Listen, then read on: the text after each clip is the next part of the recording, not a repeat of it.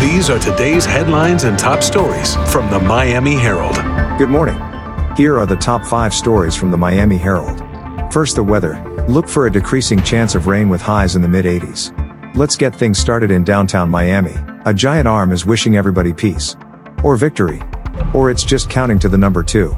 Duality is a 9-foot-tall bronze sculpture of an outstretched arm holding up 2 fingers, and it can mean anything.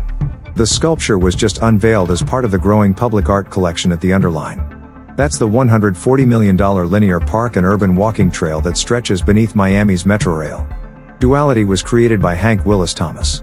He's a renowned conceptual artist known for tackling themes of race, identity and popular culture.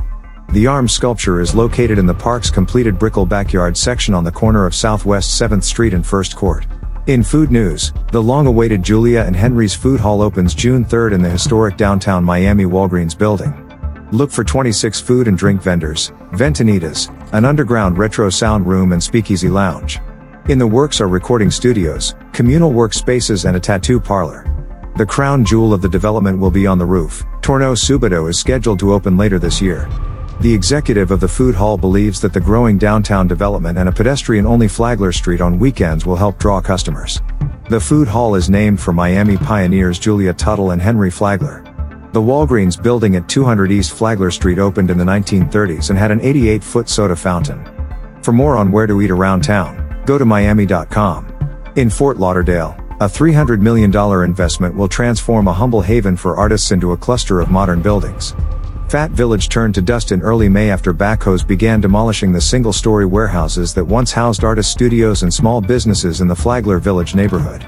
The demolition is the first step of a 5.6-acre redevelopment. The ambitious real estate project will fill the site with 2 apartment rental buildings, offices and retail space. Construction is anticipated to start in September and finish in 2026. In hurricane season news, for the first time in several years, the 2023 hurricane season could be quieter than usual. NOAA has predicted a near-normal season.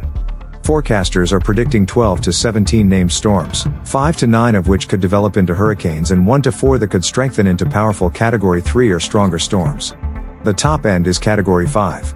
The agency predicts there's a 40% chance of a near-normal season and a 30% chance of either a below-average or above-average season. And finally, in travel news, 8 hotels in Miami Beach, Key West, Miami and Fort Lauderdale were just named among the best hotels in the country. TripAdvisor has released its 2023 Traveler's Choice Best of the Best awards for hotels, highlighting properties in 10 different categories. And as usual, the elegant Old World Aquilina Resort and Residences in Sunny Isles Beach earned top honors, as the number 2 luxury hotel in the U.S. and the number 5 top overall hotel. That's all for today.